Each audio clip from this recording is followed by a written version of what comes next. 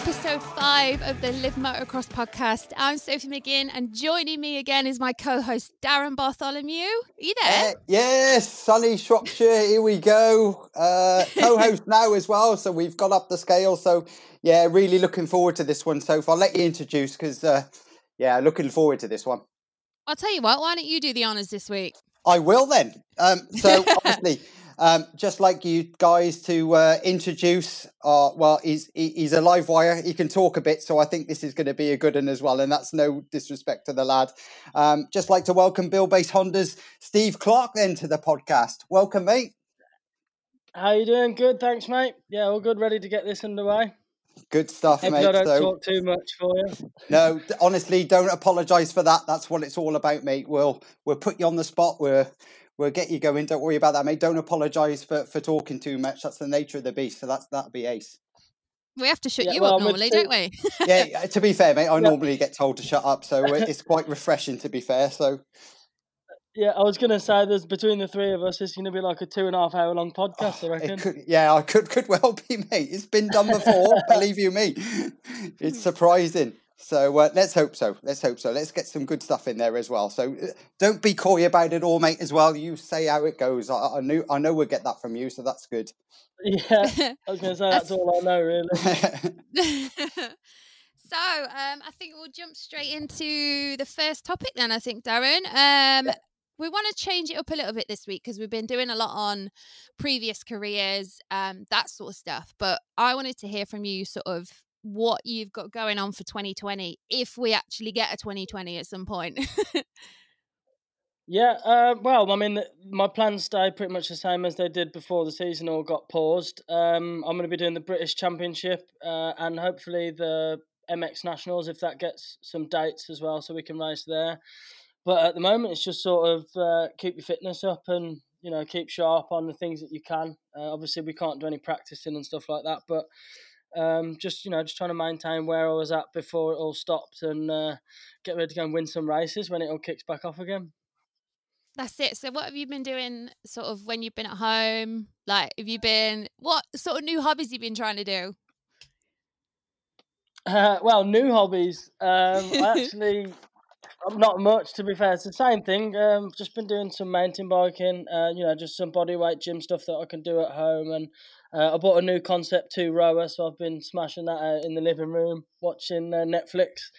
But other than that, yeah, just pretty much just waiting, chomping at the bit to do some laps on a motocross bike. That's all I can think about. And, as the sooner this racing gets underway, the better, I think, for everybody, not just myself. But I'm a racer. I do my laps for my training more so than my gym, but it's been good, topping up on everything that I've been missing in the past. And like I said, just getting ready for when it all kicks back off, if it kicks back off.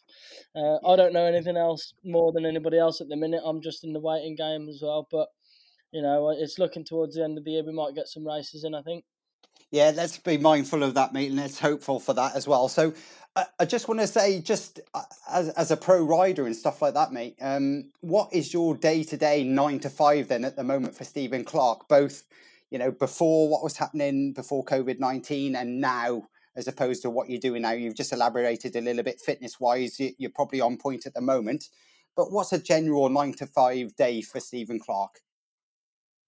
9 to 5. Well, to be honest, at the moment, because everything's all been shut down, my dad's business, a lot of the workers don't want to come in. Obviously, they've been furloughed, so they'd rather sit at home and not do anything and get their 80% than have to go to work a bit. So I've actually been and fitted a couple of garage door shutters for my dad, just on the side, some emergency stuff. I know you're not supposed to go and do any like normal work, so it's all been just few emergency things. I think I've done 2 or 3 doors in the last couple of weeks.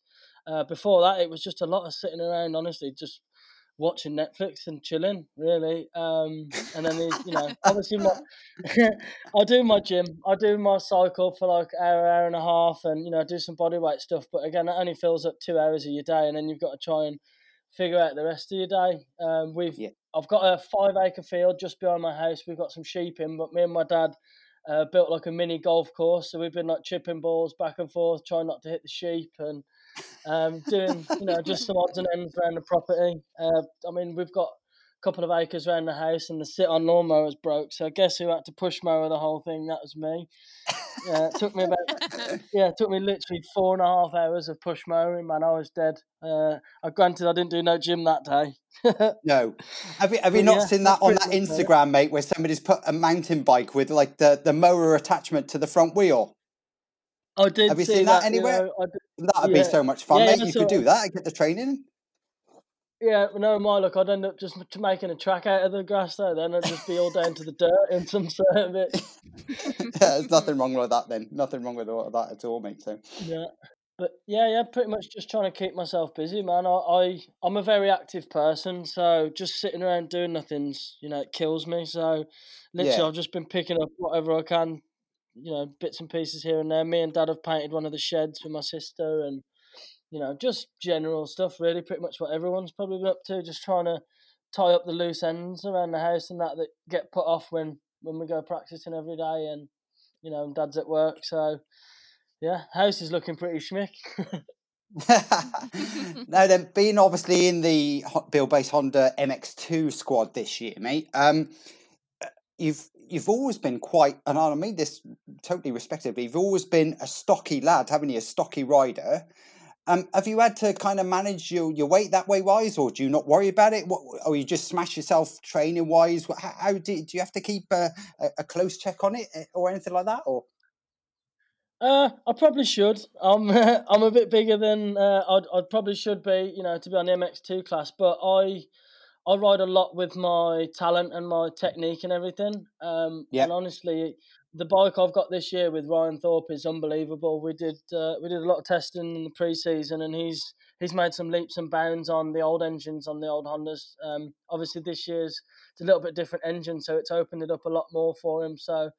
It took a bit of the pressure off, because you're right. In the past, I've had to slim down in the off season sort of thing. But I mean, I'm actually pretty much at the lightweight where I normally am coming into racing. It went up a little bit.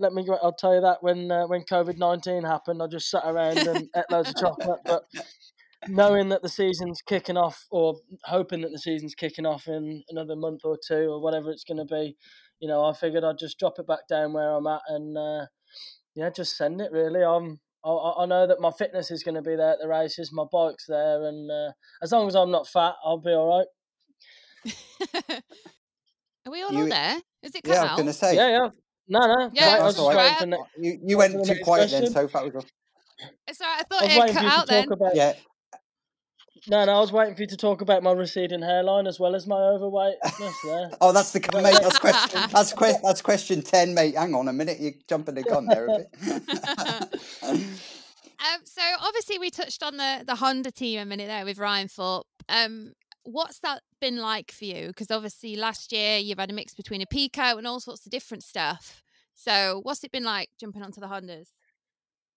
Honestly, it has been so refreshing. The guys literally at the team with Dave, Ryan, Willie, everybody involved, they just literally hand you everything on a silver platter. I've got parts that I need for practicing. My race bike is like prepped, ready to go, and all I've literally got to do is show up and race. And anytime there's any major problems with the practice bike, I can just drop it back off to them, and they just fix it right up. So it has taken a massive weight off my shoulders, whereas in the past.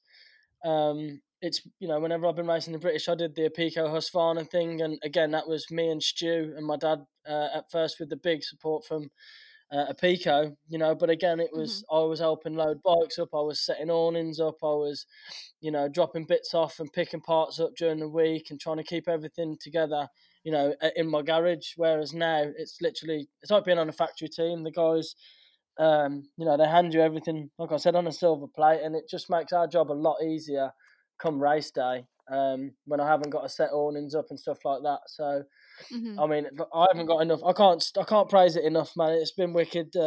Dave's obviously we all know Dave's a legend back in his racing career, but again, since he stopped racing, he's had a very successful team throughout the years. Even when I was a kid, I remember watching Mike Brown ride the Cat Honda. Under Dave's awning, and now to be part of it's pretty special. My dad's a big Dave Thorpe fan when he used to watch him race back in the day, and I've had Ryan as a mechanic my first year on 250s back in 2006. I actually put a throwback picture up on Instagram today of the site of that bike. Yeah. So it I has saw been a that bit Hawkston of a this morning, mate, wasn't it? yeah, Hawkstone 2006 British Championship. So many moons ago, but it's been good. I've stayed in close contact with Ryan and Dave and everything over the years, and it all just sort of worked out this year that they were missing an MX2 rider, and I was looking for a deal, and I think between my talent and my everything that I've got and all the experience that Dave and Ryan and everybody's got, we're on for some winning form this year. Excellent to hear, mate. We like the positivity. That's great. So, just going on off the back of that, then, for 220, then, who do you see your rivals are? Who's your biggest threat, then, in your opinion, with regards to the British Championship this year? My biggest threat is going to be myself. If I know damn well that if I come to the race with my race head on and I give it my everything every weekend, I'm going to be at the front, either top 3, top 2. You know what I mean? I'm going to be battling for wins every round. My biggest competition, I would say, is going to be like Conrad and Basvassen. I'm sure to be honest, I haven't really looked at the race order. I just sort of show up and let my riding do the talk. But I know there's going to be some guys on 252 strokes, Brad Anderson, Jamie Law, Matt Burrows. There's Todd Kellett, I think, is racing a 252 stroke as well. So it's going to be a bit of a mix up, and it's also sort of see how you get on at round 1, really. But it's I'd say me and Conrad are going to be duking it out for the first overall by the end of the championship. If I had to pick one person. But I'm a lot bigger than he is, as you've already touched base on. So yeah, And I think elbows it'd be come cool. short, mate. Yeah. Well, they don't hurt when you got a bit of podge on your belly, apparently. But I'm pretty good friends with Conrad. We got a bit of a banter going on online over the last few months, just before the season. I like to tease him a little bit. But it's all good. I've known him for years, and we are friends, and we still do talk. I wished him happy birthday the other day. He's just turned 21. So that's pretty cool for him, although he's stuck inside. But yeah, like I said, I think it's going to be wicked. We'll have some good races, and I know we'll keep it clean. And we'll probably come off smiling and laughing with each other anyway. Excellent. So your team boss, mate, obviously we did the podcast with him a couple of weeks ago, and he was kind of saying to us when you were over in Spain testing earlier on in the year and stuff that he kind of leaves the setup and all that kind of process down to you. Can you just explain a bit more to that? Is that because of the American thing, or how? Because he was quite happy to just leave it for you to set your own motorcycle up. So yeah, that's mainly suspension wise. yeah, I've done a lot of testing with Factory Connection in USA over the years, and especially since I've been on Hondas since 2018.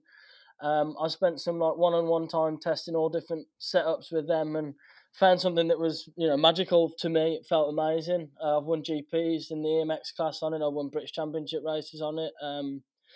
And it was just I had it sat in my shed still from 2018. So I gave it to Ryan. They've bolted it straight into my bike, and it's pretty much bang on straight away. We've dropped a bit of oil in the forks just to make them a little bit softer.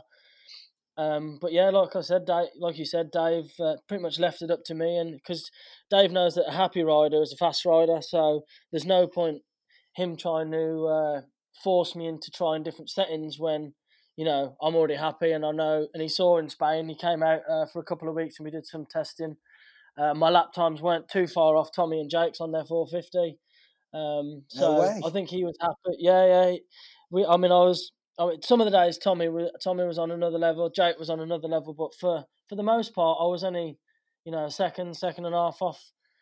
And I think that just is to do with the fact that, like you said, I was happy with my setup, ready to go. Whereas they were both still testing different shocks and different forks, and they weren't 100% sure on it. So, like you said, Dave leaving me to it was it's benefited me a lot because I haven't had to try and get used to something else. I've literally just jumped on the bike, and it feels, you know what I mean, when you jump on a bike, and Yeah, it feels like feels your like bike your own already. bike. Yeah, it is, and we had to just do a few little mods to the engine, as opposed to the other riders on the MX2 from the previous couple of years. I like my power in a little bit of a different spot.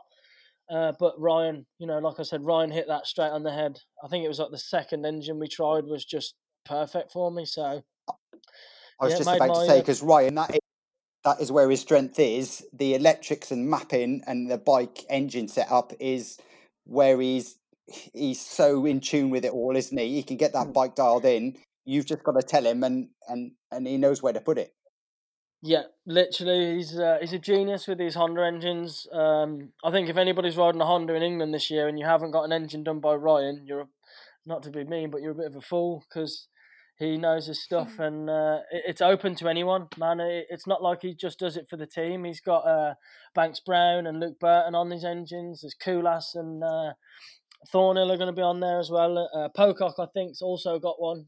So majority of that MX1 British Championship race is going to be in the top 10. It's going to be on the build base Honda engine. So I think that's pretty special, and I think the proof's in the pudding. If all those top runners are using Ryan's engine, that alone says it for itself, doesn't it?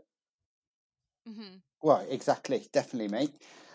This is a bit of a, well, I don't know if it's a hard question, but it's what I thought. I'm going to say it to you because I know you'll give me a straight answer. But because you were so close to winning the British Championship, mate, and everybody felt for you, especially to go on bike trouble and stuff like that. But I just wanted to put it, do you think you're owed a British Championship title now? Because in my opinion, I think you do. And does that make you more determined now, do you think? I don't know. I was pretty determined back then. I fought tooth and nail through the whole season. There was a lot of controversy. My bike blew up the first race of the year, 2016, and it just kind of put me back from the beginning. And then, I obviously had my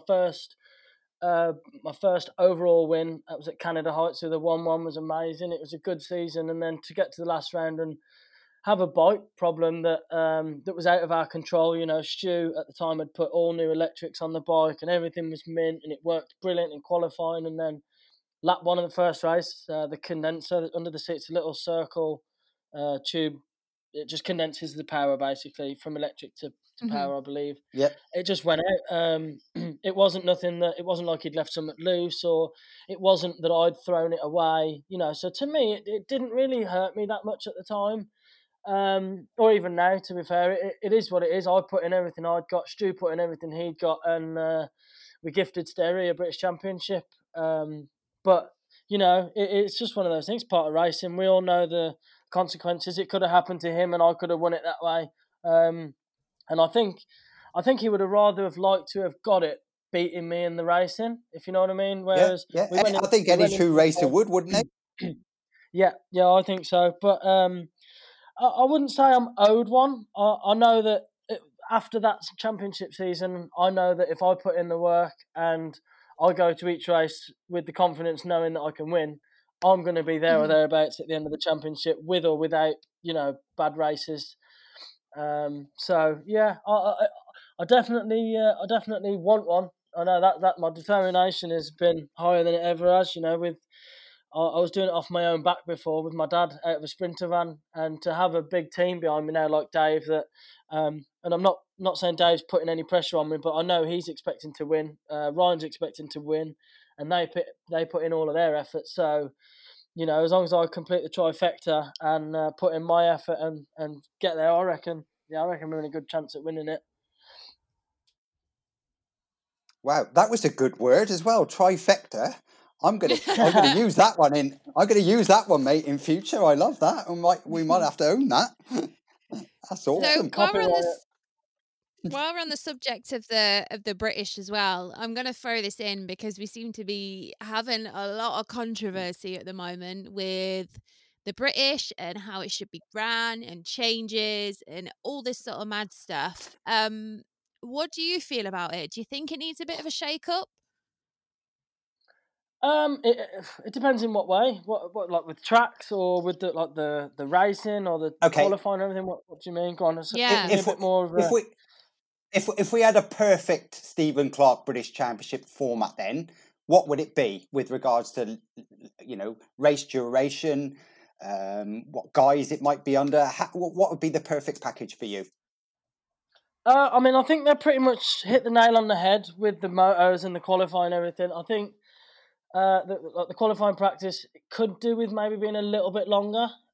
After you've done your 10 or 15 minutes free practice, you've only got 15 minutes time practice. I think I think it should be at least 20 minutes, maybe 25 minutes. The GPs run, they're like 45 minutes qualifying practice, I believe, or they used to be anyway. And I just think it gives you a bit more chance to get a good time in if you haven't had the best beginning. If you pull into the pits twice at the beginning of time practice, you only get like one chance to do a lap at the end of it. Whereas if you had the 30 minutes or 20 or 30 minutes of free practice, you've got a bit more time to get a time in. It will also roughen the track up a little bit. So normally the first motos of the British are a little bit smooth for my liking. I like rough tracks.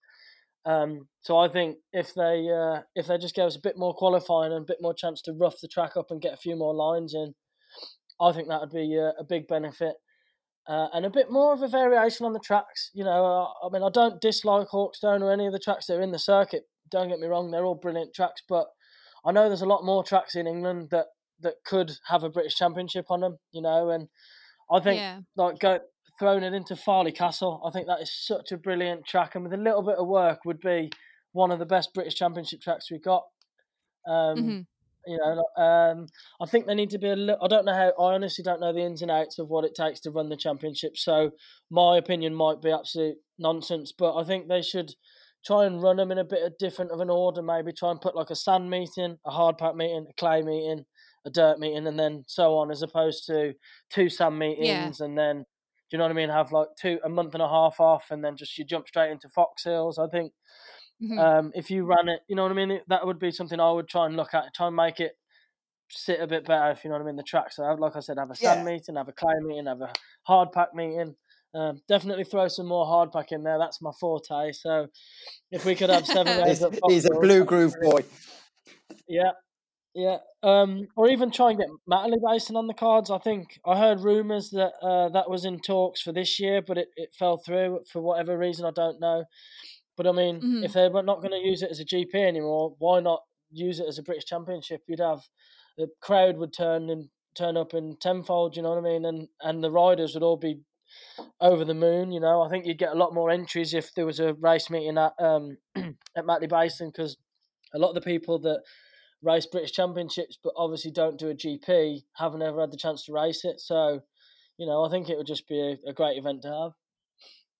Yeah, definitely. I know when we spoke to Sean Simpson we had on a couple of weeks ago, we were chatting to him about the same sort of thing, and he mentioned about it wouldn't be the sort of place to have the youths riding together. I think in a way it kind of does need to happen, but I don't know. It's kind of like 50-50 at the moment. Obviously, with what happened with Little Silver a few weeks ago with the weather and all that sort of stuff. Do you think that would cause any dramas with having the youth there or not? At Matterley Basin or at the British Championship It's in general? in British, yeah.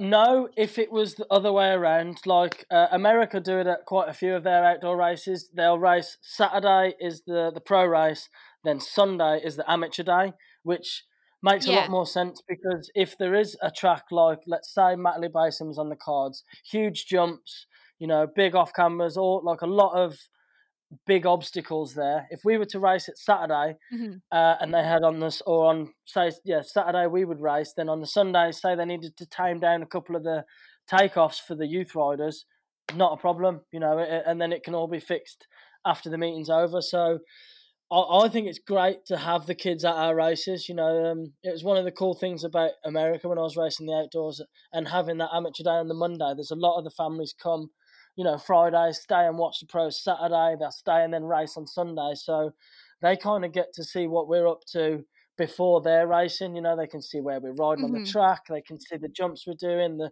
sections and all that kind of thing. But as well as, it brings them to the paddock. There'll be a lot more people in the pits on a pro race on a Saturday if the Sunday race was the amateur day. Whereas if it was the other way around and we're racing in between amateurs, I don't really like that idea because, 65 riders make really tight ruts. Yeah. And if they're going out in between our qualifying and our race, when we come out for the first race, there's going to be some tight ruts on the track, and the bumps are obviously all in different spots. So it's give and take. I think it's great having them there, but if we could swap the order around and have pros Saturday only, kids on Sunday, then you're on to a winner. Mm-hmm.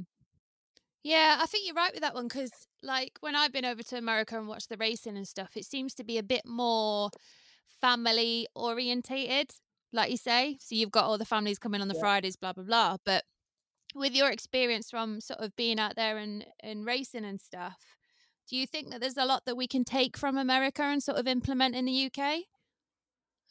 Yeah, definitely. I mean, I think there's things in the UK that America could learn from. There's nowhere's perfect. None of the racing's perfect, but they just seem to have it a bit more dialed in on some different areas. So I definitely think if the ACU was to open their eyes a little bit and be willing to change some things like that, just swap it round. And even a few years ago when I was racing 450s out there. Whenever the racing is live on television, 450s race first. Now, don't think that makes any difference to the riders. We all ride the track. We all know, tracks are going to be rougher and on certain days. So why not throw the 450s out first? Let them have a smooth first moto and put the 250s at the end and the roughest track we've got. There's no rule that says the 250s have to go before the 450s. So, why not do, if there's 6 rounds, do 3 250s first, 3 450s first and switch it up. That's, again, just a minor change. It doesn't change the timing, it doesn't change the calendar, it doesn't change anything, but it gets a completely different track, that last moto compared to the first moto on the track. So if we were to swap, I think it'd be brilliant. And, that would be that's one minor little detail that would, change a lot of things for us all, I think. Yeah. I think that's a very valid point, as well, that, me and Soph did the AMCA championships, as we know, the last couple of years. And one of the things they have actually implemented is actually to put a delegation of riders together to put their view as well. Because obviously you're the guys that's out on the track, risking your body, and we know how fickle a sport it is. But just to have some feedback from you guys, and sometimes you don't always see it, when you're on the side or delegation or whatever, but just to have that extra point of view, I think, and the MCA definitely got better through it, I think, just having that delegation. Of course, I think that would be brilliant, and I'd be all up for being part of it if we could get that going in the ACU. Sign me up, because there's a lot of things where we'll show up to a race on a Friday and just say one of the turns, say the markers are a little bit too far in, or the posts are too close to where we're going to be leaning in. If the riders, after we've walked the track, could go up to the ACU and 7 out of the 10 of us agree that post needs to be moved in, it'd take 10 minutes to go and move the post, but because there's not, like you said, there isn't a thing like that at the moment. If we go and say our opinion, it just sounds like we're moaning at the ACU, which we're not. They do know how to run the races, and we don't. We're the riders. We know how to ride the races and ride the tracks. But if there was kind of like a little, a time to say 10 minutes after you've all done track walk or something, or before qualifying, or even after qualifying, if we could just, like you said, just voice our opinion. They don't have to listen to it, because at the end of the day, they'll have the final say on things. But Gareth, I know Gareth's got a million things going on in his mind leading up to the race, during the race, and after the race. So it might be easy for him to overlook something so simple as just a post being 12 inches in the wrong place. But I'm all for it. Yeah, if we can get that going, I'll sign me up. And at the end of the day, potentially it could make the racing better. And I don't know anything about running races. And I think ACU, they're switched on when it comes to that. They actually clarify that part of it very, very well. But I think they just need to be a little bit, like you say, a little bit more approachable with regards to the content and whatever else, especially coming from a rider's perspective as well. And like you say, with regard to the track, that's a very valid point. like if you're an out and out sand rider and all you're riding is sand tracks, then it's going to be a big benefit to that particular rider. Whereas if you've got, like you say, you've got Fox Hills, you've got Farley. I mean, I don't know if you've been doing it, Stephen, so, but we've been watching Motorvision quite a lot in the downtime over Yep. on YouTube. Amazing. Absolutely brilliant. And to see the old tracks just naturally there, no grooming of the tracks, just natural as it was. I love it. I can't stop watching them at the moment. I think, we just sometimes we need to reel it back and just learn from the past, I think. But bit more, unfortunately, like you said. motocross. No, sorry, go on. Yeah, motocross. Yeah, it's just modern motocross is going a particular way, and I get it to a certain degree. I mean, if you want to attract sponsors, you want it to be entertaining, you want to be that. But I'm thoroughly entertained by watching the 1995 Fox Hills Motocross Grand Prix. Do you know what I mean? The track was amazing. It's got a bit of everything in it. It was rough, it was blue groove, and I just think it's a good test for the riders as well. Yeah, It's a bit of back in your day, that, isn't it, Darren? I knew that was coming. Well, she's having a little dig for you for calling me fat. I'd never call you fat, mate. I said stocky. There's a difference. I'm only teasing, mate. Honestly, I don't take offence to anything. I'm probably one of the most laid-back riders in the sport all the way around the world. So, but yeah, just one more about back to the ACU. Like you said, about if they were just a bit open-minded about just changing just simple things like that, just put the 450s first. It'd be cool to see Tommy and Jake go head-to-head on a fast track as opposed to on a rough track. Do you know what I mean? It would be, and Simpson. Yeah. I know if the track's flatter, they're going to be going faster and they're going to be, it's a bit easier. They're on 450s. They don't, it should be the other way around anyway. The lighter 250 should be on the rougher track, I think. But, it is what it is. But yeah, if we can get that committee thing sorted out to where the riders can have an input or at least an opinion, that would be brilliant. Yeah, maybe we need to start up like, you remember MX tracks that everyone used to be on the forum, just blasting the tracks every week? Yeah. We need to start that up again. Don't sign my name at the bottom of that, because that gets brutal. You get a lot of keyboard warriors that have got some very strong opinions towards things, and but I think if there was 10 or 15, 10 250 riders and 10 450 riders, I think it'd be brilliant, or even 5 of each. It'd be a good enough point to where we can all talk to each other and come across, and I think it definitely works. I mean, we've seen it in MotoGP, even in the road racing, where they have a particular body of riders just walking the track and just making sure everything's as it should be. And I just think there's lessons to be learnt there somewhere as well. But the trouble is, there is a saturation point when it comes to riders in the UK, and everybody's trying to claim the same amount of riders for all their, whether it be MX Nationals or Bridgestone or AMCA or ACU, whatever. But and this is just my opinion.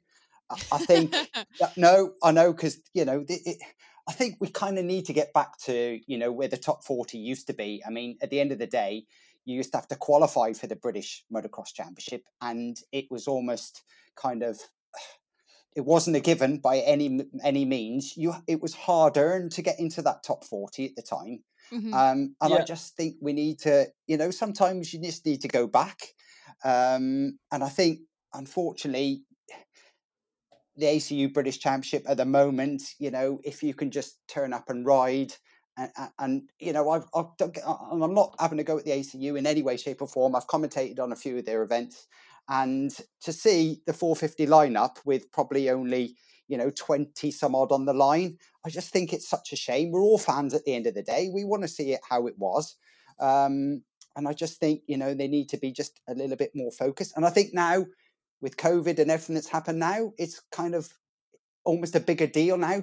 This may well be the time to try and get something sorted, Yeah. If I'm honest, I think this COVID-19 is actually going to do our sport a bit of a favour towards the fan side of things, because everybody's been locked inside now for a month and just over a month. And by the time we go racing, people are going to be wanting to go out on weekends, and they're going to want to go and do things apart from sit at home. And I think it might bring some more fans to our races, hopefully. I don't know. Maybe that's just my wishful thinking, but That's my opinion on there. I I think you're right, and Soph will agree. Like the absolute diehards will turn up to the championship anyway. I mean, you've got a certain fan clientele that will turn up to the races anyway because they love it. They're like us, they want to go and they want to be part of it and whatever else. But it's all about getting new people in, and that's obviously when I see photos. I mean, I did the Hawkston International a lot long back, and you go into the commentary tower there, and there's like 50 to 60,000 people lining Hawkston Park. I mean, if we get this Yeah. right now, Mm-hmm. why not? Why not think that? I mean, it used to happen, but a lot of things have to change, unfortunately, in the meantime to get it like that. But as a collective, I think if we all think about for the good of motocross, now's the time to do it, in my opinion. And if we can get that right, who knows? That's it. Yeah, definitely. I agree.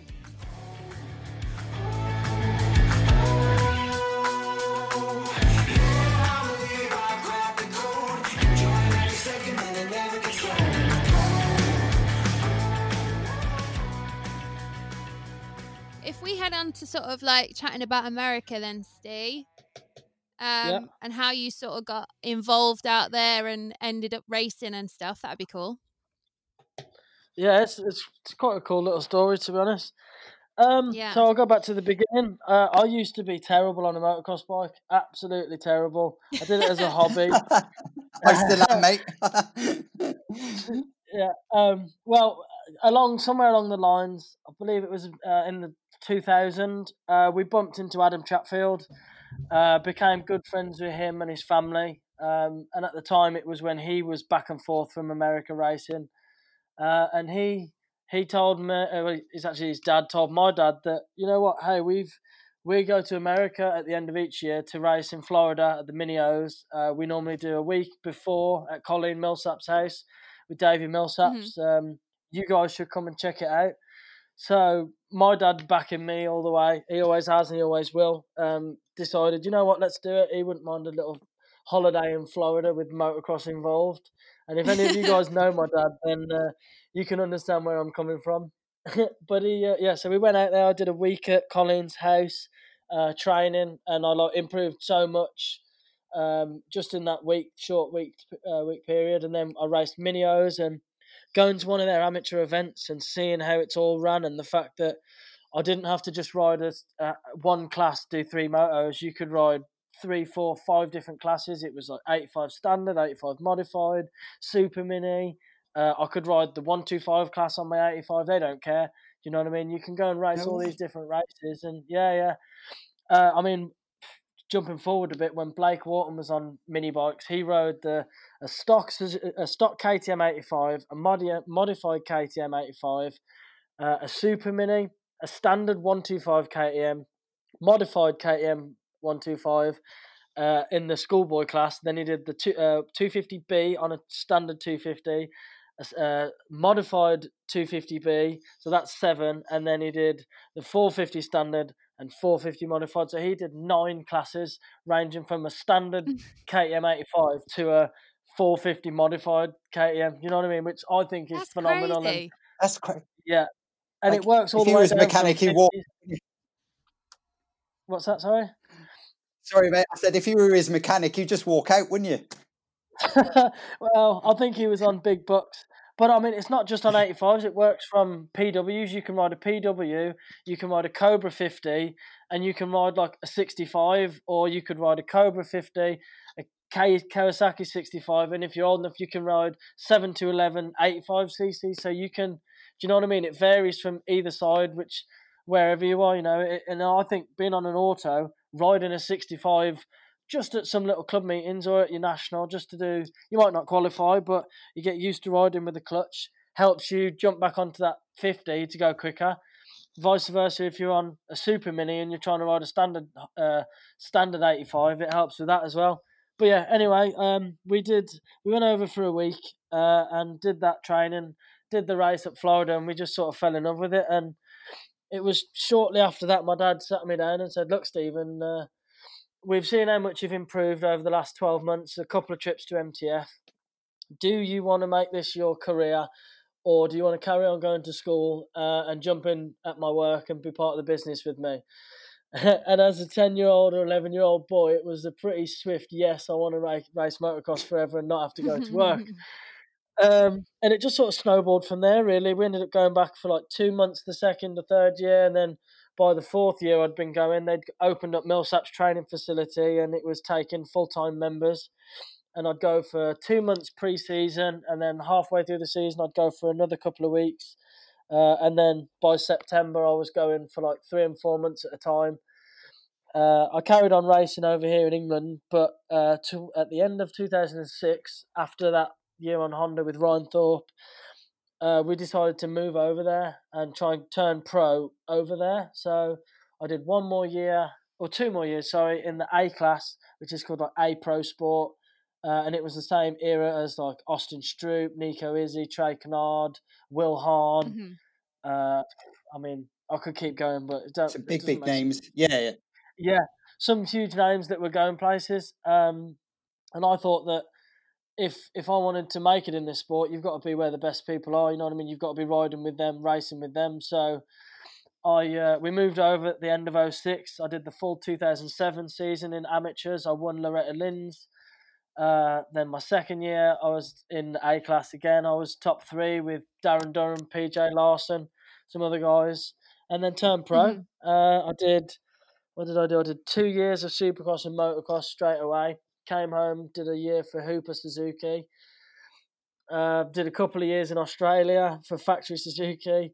Then back to England for a few years. And then 2013, I did Supercross. Then back to England. It's been mad, back and forth, a lot of flights. I'd dread to think how many Sky Miles I'd have if I collected them all. But I think it's been, other than the memories and the racing I've had, and you know what I mean, and all the people I've met, it's been so good for my career because I've learned a lot from everywhere I go. You know, I learned a lot about myself in 2011 when I rode for Rob Hooper. I wasn't putting in enough effort training wise. But I didn't realise that, you know, because I've been so used to being at a training facility where someone tells you what to do, coming home and having to do it all on your own. I just sort of didn't do much. So I learned a lot about myself that year. And then 2016, when I was nearly won the British Championship, I learned a lot about what it actually takes to win.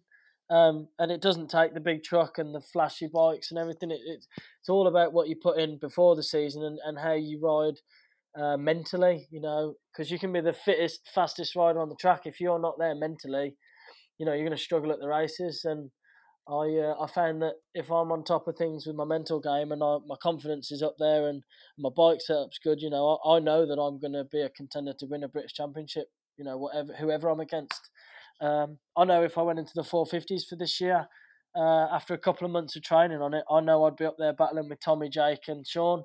So it's, like I said, I learned a lot about what it takes to win British Championship races in 2016. And I just think, you know, I was a bit sad when this COVID-19 happened because everything had fell into place so nicely for me to try and win my British Championship finally, and then boom, someone hit a bat and now we're all stuck inside. Yeah. It's been, but back to the America thing. Like I said, it's been a great experience for me. You know, I met a lot of nice people and a lot of nice sponsors, and been to some cool tracks and everything all over there. But my favourite part is just what it's given me on a motocross bike. You know, the skill set that it's helped me with. That's my favourite part.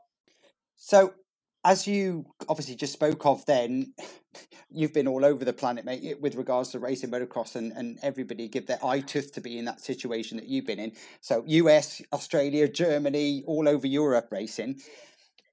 What's it like racing all of the different series, and how does it differ? Just explain, because not many people get to have both sides of this, do they? So Yeah, the way it's I mean, God, that's a pretty specific one. You know, there's differences in all of the countries. You know, like GPs, the riders tend to be a bit more paced out. You know, like go for the long haul. America is just pretty much the riders are just sprint. As soon as that gate drops, they are going 110%, and they'll either finish the race or they'll crash out. You know what I mean? yeah, England, there's a bit of method to the madness. People, there's here and there. There's some people that will go fast, some people that are trying to pace it out till the end. The racing, Australia, my first year over there, during their 7-round Supercross series, there was one round that was qualifying and a 15-lap main event. One round was qualifying and two 10-lap main events, or three 10-lap main events. One of the rounds was 4 8-lap races where 20 people start the first one. Then the top 15 go to the second motor, the top 10 go to the third motor, and the last motor was only 5 people. I thought that was brilliant. It was like they called it a knockout race, I believe, or knockout schedule or whatever it was. But it was, you know what I mean? They switched it up so much that only 2 of the rounds were the same, and they were 2 15-lap finals. So Australia's not scared to be innovators of their sport, and other than that, my biggest, the hardest thing I should say that the hardest thing about switching from season to season and country to country racing is getting used to the schedule. Do you know what I mean? Like, you can't, Yeah. over the years, like, there's so many times I've shipped a bike home when I was in America and just tried to race one British Championship, or just tried to show up at the German Supercross and race for a team I've never even met the people. You know what I mean? You have to be really prepared if you want to try and win anywhere in this sport, whether it's England, Australia, America, Europe. You need to be fully prepared. You can't just show up and expect to win. There's too many fast people nowadays in your class. So, yeah, to be prepared, that's my biggest key for that. Awesome. Have you got a preference, mate? Do you favour Supercross over outdoors, or what's your preference? If you had somebody had to sign you for a season, either one, which would you go for? Definitely Supercross. More so because, like I said, I ride a lot with on my talent and my technique and everything. And on Supercross, you have to be talented and have good technique if you want to try and race it. Not only is it hard work, it's dangerous if you haven't got the right techniques and the right training behind you. You can't just show up at Anaheim 1 and expect to ride it. You just won't get round. You know what I mean? The whoops are huge. The triples are big. All the other riders are doing triple through the rhythm section, and if you're trying to go double, triple, double or something, it just doesn't work. And whereas motocross, you can pretty much show up to a motocross track anywhere around the world, and if you're not scared to hang it out, you'll pretty much be all right. So for me, yeah, I'd much rather race Supercross. If I, like you said, if I had to get picked for a season, it would definitely be a Supercross season. I'm not partial to motocross. I love motocross. I like it when it's really rough and you have to be, really techie with your line choice and really smart with the way you race the track. Don't get me wrong, I love that. But yeah, Supercross is definitely my number one. I don't blame you. So moving on from sort of the America vibes then at the minute, I know obviously we're stuck in a bit of a lockdown, but what is your sort of plans and guidelines for the future? Honestly, get through 2020, see how I get on. If I my plan before all this COVID-19 started was to win the British Championship in the MX2 this year and then move up to MX1. Give myself a few years on trying to win that, really. But now this has all happened. I don't know if we're going to have a championship. I don't know. But I'm pretty sure I'm just going to stick with my goals from before and just try and win this year and just see what happens. Hopefully Dave will still have a deal for me for 2021. I don't know. Or if there's another team that's going to come up with an offer. I don't know. In British Championship motocross, it's sort of, you got to just get through a season and hope that everything's good and try and find a deal for the next year. It's hard to come across more than a single year contract these days. Yeah, defo. Darren, do you want to add anything else in before we go into Q&A? Yeah, I just wanted to pick up off the back of there for somebody that has had to go full circle like yourself, mate. You've been privateer. You're on an excellent squad now. It must be so difficult for you to race in, knowing that potentially, lots of riders fall lucky and get signed up for 2 or 3 year periods, but it's been really hard for you that way. Wise, you seem to never get a run of deals together, do you? You always have to go out there and sort either your own ride or whatever. And mentally, that must be pretty tough, I should imagine, over the years. Yeah, me and my dad have sat back that many times and gone, just looked at each other and said, "What have we done wrong? Like, why haven't we got a deal? And how come so and so has got this deal, so and so has got that deal, and we're gonna have to go now buy some sprinters and go racing on our own when they've never even beat you in a race." Do you know what I mean? But I never let it get the best of us. I race motocross because I love racing motocross, and my dad loves going to the races and being part of it. I know it's going to be hard to, to make a load of money doing it when you're doing it how I've been doing it, just sort of bouncing back and forth. And I think a lot of it was to do with going to America and going to Australia and stuff, and just taking these deals on tracks on teams for just for that 1 year deal. I think a lot of it is to do with the fact that, like you said, I was bouncing around from country to country. Um, but other than that, I don't know. I wish it would have been a little bit different. I wish I'd have had a couple of year deal, or even at least just like a 2 or 3 year deal on a certain team in any country. And at least then I could have had a year to get used to everybody and used to the team and used to the championship I'm racing. And then second year, like if I would have stayed for 2017 after losing it in 2016, the British Championship, I don't think anybody would have came near me because I'd have rode with so much aggression and so much anger the fact that I just lost. I think 2017 would have Yeah. been a piece of cake, but I had an opportunity my dad asked me if I wanted to go and race Supercross again. We'll do it privateer. I had a guy that was going to give me some bikes and take them to and from races, and I said, yeah, and it's so hard to say no to that. When someone offers you to go and race in the AMA Supercross for a season, even if it was just for the Supercross season, um, it's Yeah. it's just hard to say no to. Especially after being there and doing it before, it's a lot easier to just jump in than it's not like I was just showing up somewhere new. Do you know what I mean? Yeah, defo.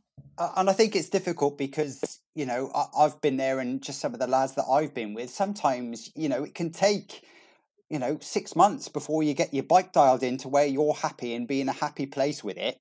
And like before you know it, you're halfway through your contractual year, and all of a sudden you're still chasing a setup, never mind even getting down to the nitty gritty of racing. So I just think, you do a bit of luck, mate, is all. That's you haven't had the easiest of careers, shall we say. I mean, you've always had, even when you got a good break with regards to Supercross, I mean, you broke your collarbone, didn't you, just before Yeah, going into a real good season for yourself?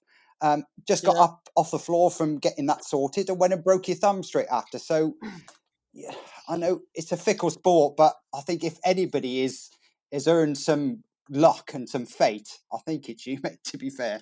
I appreciate that. But one thing I've always prided myself on is never giving up. Like you said, with that was the 2017 season you were on about there, Supercross. It was right after Yeah.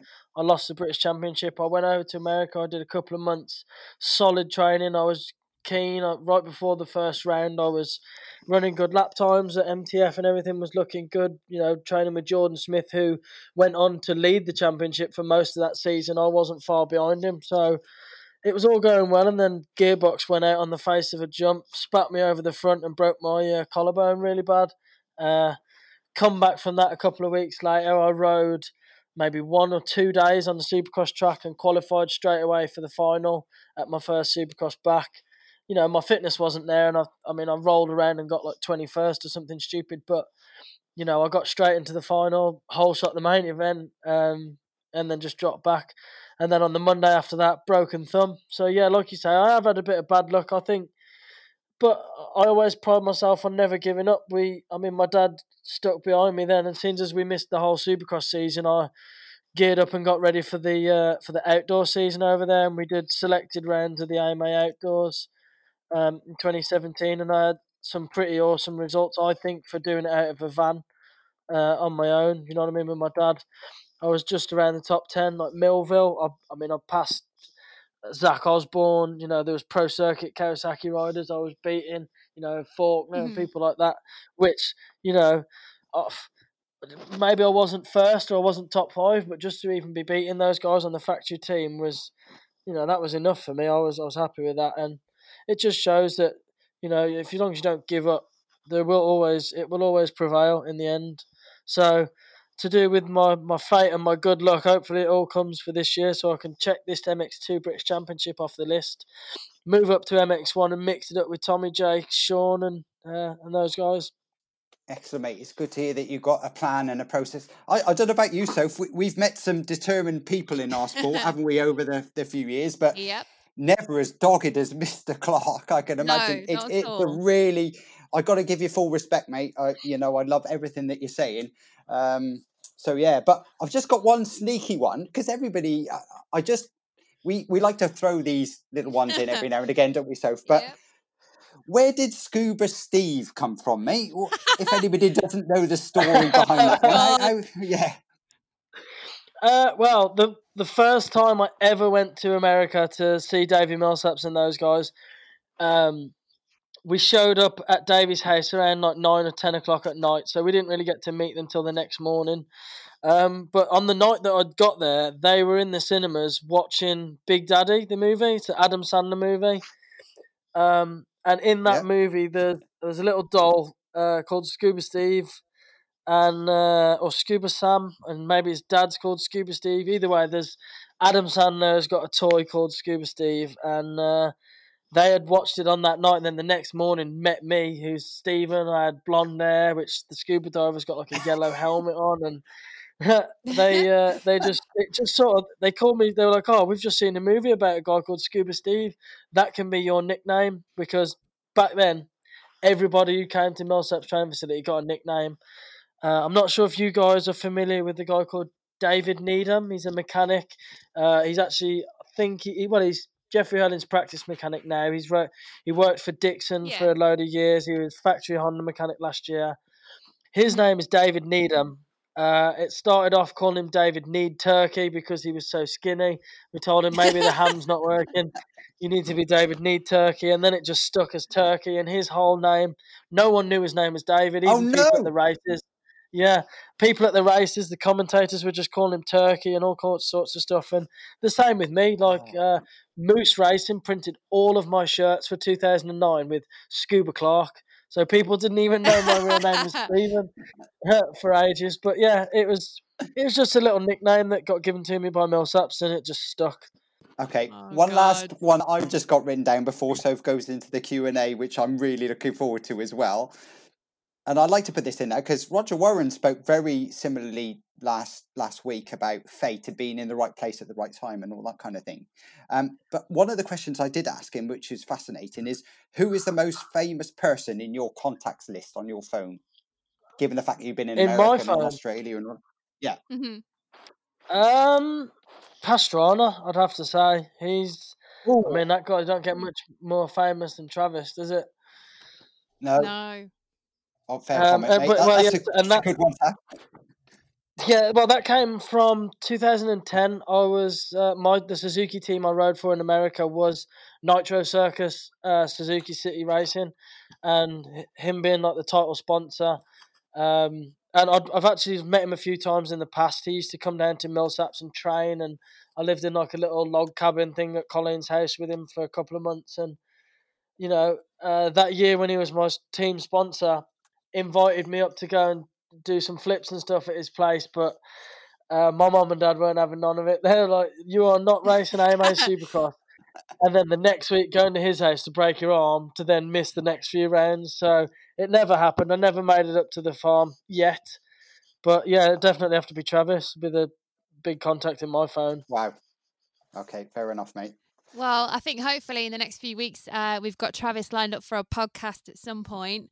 So hopefully we'll get some stories about you out of him. I was going to say, mate, we'll have to push that one, won't we? Right, well, when you speak to him, ask him about the time we shot the alligators behind MTF. We got in big trouble for that because there's an alligator farm I can imagine behind MTF.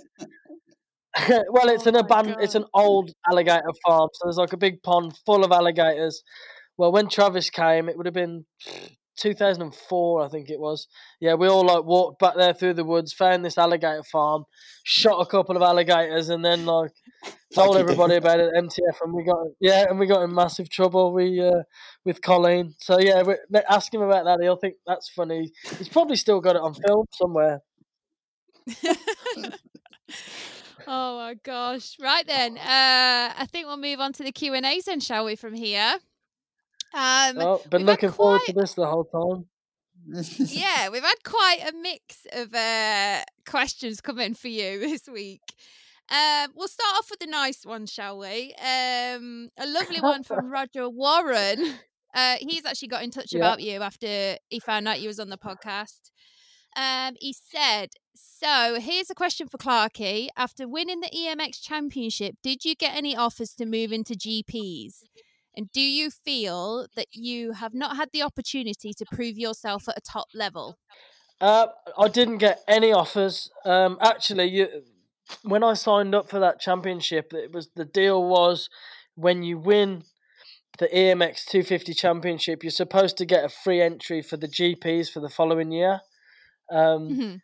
Hang on. And I won the championship, and I didn't even get a free pass for any of the rounds for the following year, which was quite annoying, Wow. really. No. I know. I know. I didn't get any offers from any teams, and I think a lot of that was to do with I was too old to race MX2, so it would have Mhm. had to have been a 450 deal, and I'm not sure winning the EMX 250 wasn't really something that 450 teams were looking at, I don't think. But, it wouldn't have been my first time. I raced a full season of outdoors in America on a 450 when I was 20. So, I'm not Yeah. partial to a 450. I've been on it plenty of times. But no, to answer your question abruptly, I didn't get any deals and I didn't get my free ride for the next year. That's crazy. Oh, that's not I good, is it? know, I know, I know. No, hence why I try not to do many other GPs at the moment when I've got to pay for it myself. They don't help us Yeah, this out is at all. true. There we go. So moving on to next question from Charlie Gibson on Instagram. Best advice for an amateur that wants to be a professional?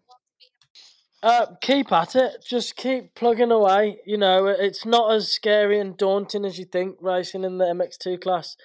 Yeah, the front runners are really fast, but especially nowadays, the skill level drops off pretty quick. And I don't know what level Charlie Gibson is, but my biggest piece of advice to you is don't be scared of us. Just you might be faster than all of us. You just might not be confident enough. So you'll never know where you're gonna finish until you race it. So just keep at it, keep doing your practicing, do your training, and do as much as you think you need to do. And just show up, man. We're not that scary. We're not just going to take you out off the track just because you're new to it. Just come and mix it up with us and see how you get on. That's pretty good advice, to be Good fair. I'm advice. not going Good to lie. advice. Yeah, definitely. So next question. I think you'll know who this guy is that sent this in. I'm laughing already. I'm sorry, mate. It's only because I can see it. This Oh, great. is a question from Josh Spinks. Yeah. And he says, Tommy or Jake for the championship?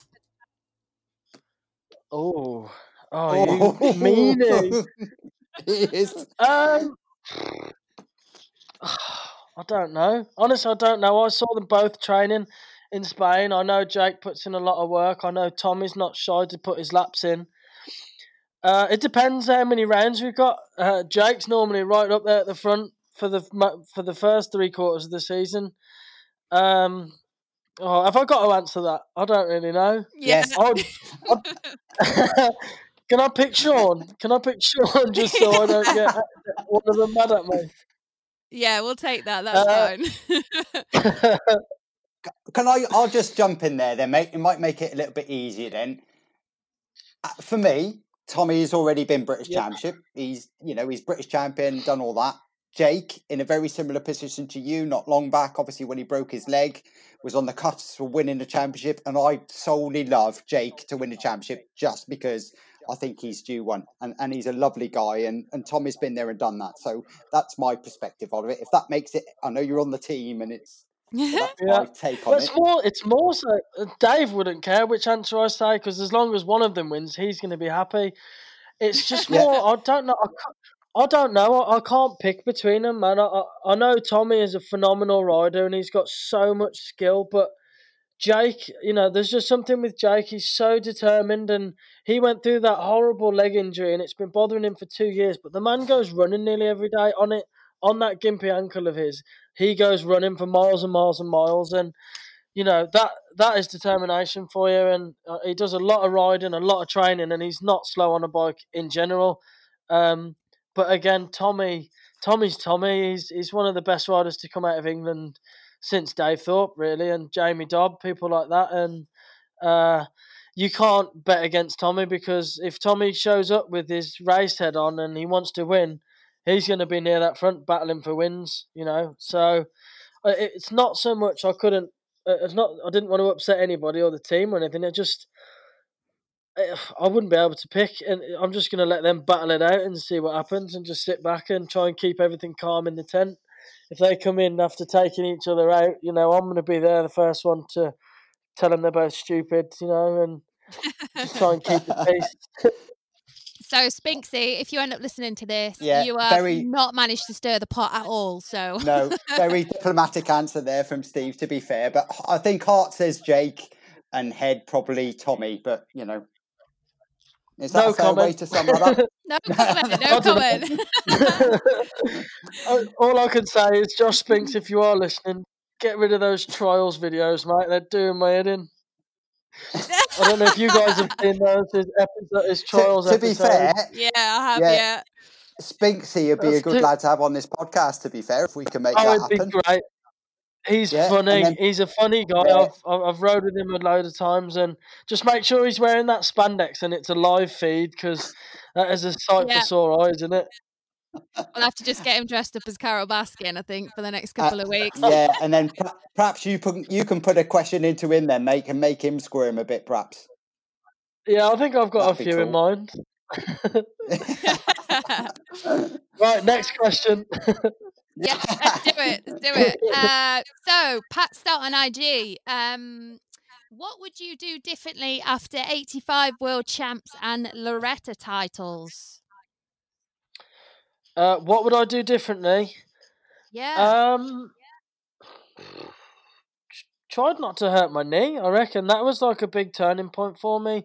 I tore the ligaments in my knee, my ACL, MCL, PCL 2 weeks before my first Supercross ever. Didn't do no training or anything all the way through the season, and just sort of rode it out, being a race weekend warrior. If I had to change something that I was in control of, I would have probably not taken that Suzuki deal to turn pro in America. The junior 85 World Championship was brilliant. I won that. I got a good deal with PAR Honda and KRM Honda. 2006. It was my first year on a 250. My first year in British Championship and all that. And I didn't win anything, but I learnt a lot, and I was runner up in the under 21 Championship. Not many points behind the lead when Jim Morrow won that. It was a good year, and I went to America. I did a couple of years. I won Loretta's. That was 2007. That was the following year again. And then I took a deal with this guy, Suzuki team in America, that promised me the world and just sort of took me to the races with the mediocre bike, if you know what I mean. It touches base on what I said earlier. We had a big semi with all the bikes in there. The bikes had new graphics, new plastics, new tyres on every weekend, but the suspension guy was a part-time suspension mechanic, full-time DJ, which should have been the other way around, you know what I mean? It should have been a full-time suspension guy that did a bit of DJing. My motors were promised to be factory Suzuki motors, and they were just some guy in Mississippi tuning them himself, and my team manager was actually, towards the end of the season, caught drawing the Chinese symbol on the side himself. No way. Yeah. Me and my teammate thought we were so special. We got these heads come with a little Chinese symbol on it. We were told meant Matthew and Stephen, but by the end of the year, one of the mechanics caught the team manager, drawing it on himself.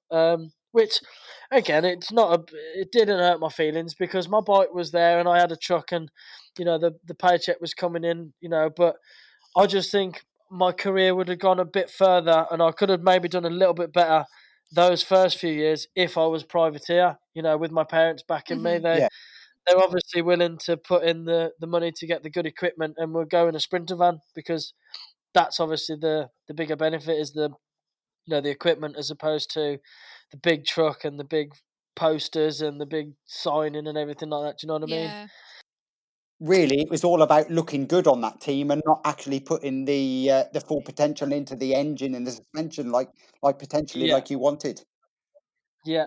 So, like I said, to answer this question, would have definitely been try and do my first year as a privateer. That would be like one of the biggest things I changed. There we go. Pat's actually sent in another question. I think he's done about 4 or 5, but I've had to narrow it down to 2. He said, "Who at schoolboy level should have gone far?" In my era, Yeah. Scott Elderfield. Scott Elderfield, definitely. That kid had so much talent, but one thing or another faded out of the scene Mhm. after a brief stint near the front-ish, I would say, at the British Championship level. I know he rode for like Par Honda, and I believe it was LPE Kawasaki back then. Um, and like I said, yeah, so much talent and so much potential, but just faded out. And if you're listening to Scott Elderfield, it's never too late, mate. Lose some weight and get yourself on a motocross bike. And that goes to the philosophy that you really believe in, whereas mate, natural talent, that lad and you, uh, Yeah, unreal on a motocross bike. I mean, that lad, I've seen him race, and it was, and even now, so many people out there disappointed that he packed up when he did. And even in America, they were scared at some of the things he could do on a motocross bike as well. I know, I've heard stories. Um, yeah. but such a shame that he just lost his way a little bit. That was all. Yeah, I think a lot of it was to do with it. I mean, it's nothing against his dad because his dad was actually a really nice man, but he put so much pressure on Scott at a very young age that I think it just burnt Scott out. And I just think he was just fed up of having to impress people all the time. Do you know what I mean? So even when his Yeah, dad stepped away, it was then he was on a team that were expecting him to do well because of how good he was on the bike. Whereas if he wouldn't have, like my parents have been so relaxed and chill with me, they tell me do what you got to do and go where you want to go and just do it how you want to do it, sort of thing. And the results will come. If they come, they come. If they don't, you know what I mean. As long as you're not really injured, we're happy. So Mhm. I think if he would have had the reins loosened a little bit on him, he would have worked wonders and he would have been doing really well. And I think he'd have still been racing, but he hasn't, he didn't, and he's not. So yeah, Scott Elderfield's my answer for that one. There we go. So I think that rounds up our Q&A section of the podcast. Darren, do you want to add any more in? all I want. I've just got one random question again, and we do this. You Have do you that, you ever? mean? No, I know. Have you ever tried any other forms of motorsport, mate? Just out of interest, only because I wanted to throw that one in there because most motocross riders or racers, whatever, have got a passion for anything, whether it be 2-wheel, 4-wheel. Have you ever tried anything else? In fact, just thought, oh, I could give this a bit of a go, As far as motorsports go, the only other thing I've tried was Supermoto. That was last year. I think it was about August or September time. I went with my pal. We went over to what I thought was going to be a supermoto track with jumps and bit of dirt and some tarmac, and we got there and it was just a go kart track. So I mean, it was so boring. There was no ruts, there was no bumps, there was no jumps or anything. So it's not for me. But yeah, that's the only other really form of motorsports I've ever tried. Um, yeah, I would like to have a go at some road racing. I think that would be pretty cool. How Graham Owen switched over and started doing BSB and stuff like that. I've watched a few of the BSB events. I was Yeah. actually at Phillip Island in Australia doing a Supercross race when they had a race on there. I think it was Moto2 class or something like that. But yeah, our Supercross track was just off to the side of their GP track, and watching those boys and and hearing those bikes and just seeing them rip around, it just looks pretty cool. I'd like to have a go at that. So if there's any road race teams listening, sign me up for the future. To be fair, mate, I'd sign you up just on your dogged determination. In all fairness, I mean, quite a lot of the lads, like you say, making the transition. Jean-Michel Bale, for instance, took to the gravel and asphalt really, really well. It just seems to be, some people have got their pass on, but I suppose you have to be smoother with your riding. But I've seen you on a motocross, mate, and to be fair, it's full chat or nothing wherever you are. So I'm not sure if you'd be throwing it at the scenery quite a bit, if I'm honest. No. See, you contradict yourself there. You called me a blue groove rider earlier, and you can't get any closer to a road racing track than blue groove. No, I did. Yeah. So throttle and clutch control on me. Yeah, I do go flat chat. I go flat chat all the time, but I do pride myself on having a lot of throttle and clutch control. I think that's a key part of motocross, and I think it would transition quite well over into road racing. I'd be a bit more worried about going 200 miles an hour, I think, than throwing it down the track. I'd probably be going a bit too slow and cut the corner because I'm not going quick enough. Oh, I know you, mate. I think you probably have to nail it until you got 200 mile an hour down that straight. I don't think you could. And that just, off that first opening question that we had from the amateur guy going there, and that's another thing that we can pick off and some of the things that we've got off the riders where, go out and practice blue groove. You get that throttle control and you can master any permutation that gets thrown at you whatsoever, because that is the hardest control. It's like glass. So, off the back of that first for Charlie, that might well be the case. Yeah, get some hard practice in him. There we go. So I think that rounds up episode 5 of the Live Motocross podcast. Clarke, thank you so much for joining us. I know it's given you a bit of maybe something to do while we're in lockdown rather than watching Netflix.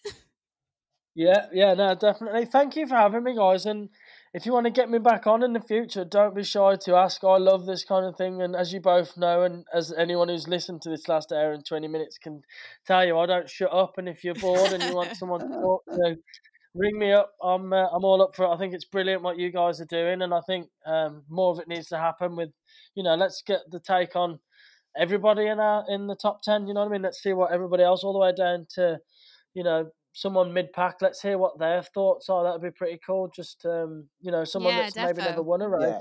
See what their goals are and the way they go about things. And maybe, they might learn a few things just from listening to this, from what I say and from what Sean said in the past and stuff like that. I think it'd be good. But yeah, thank you again for having me. It's been wicked.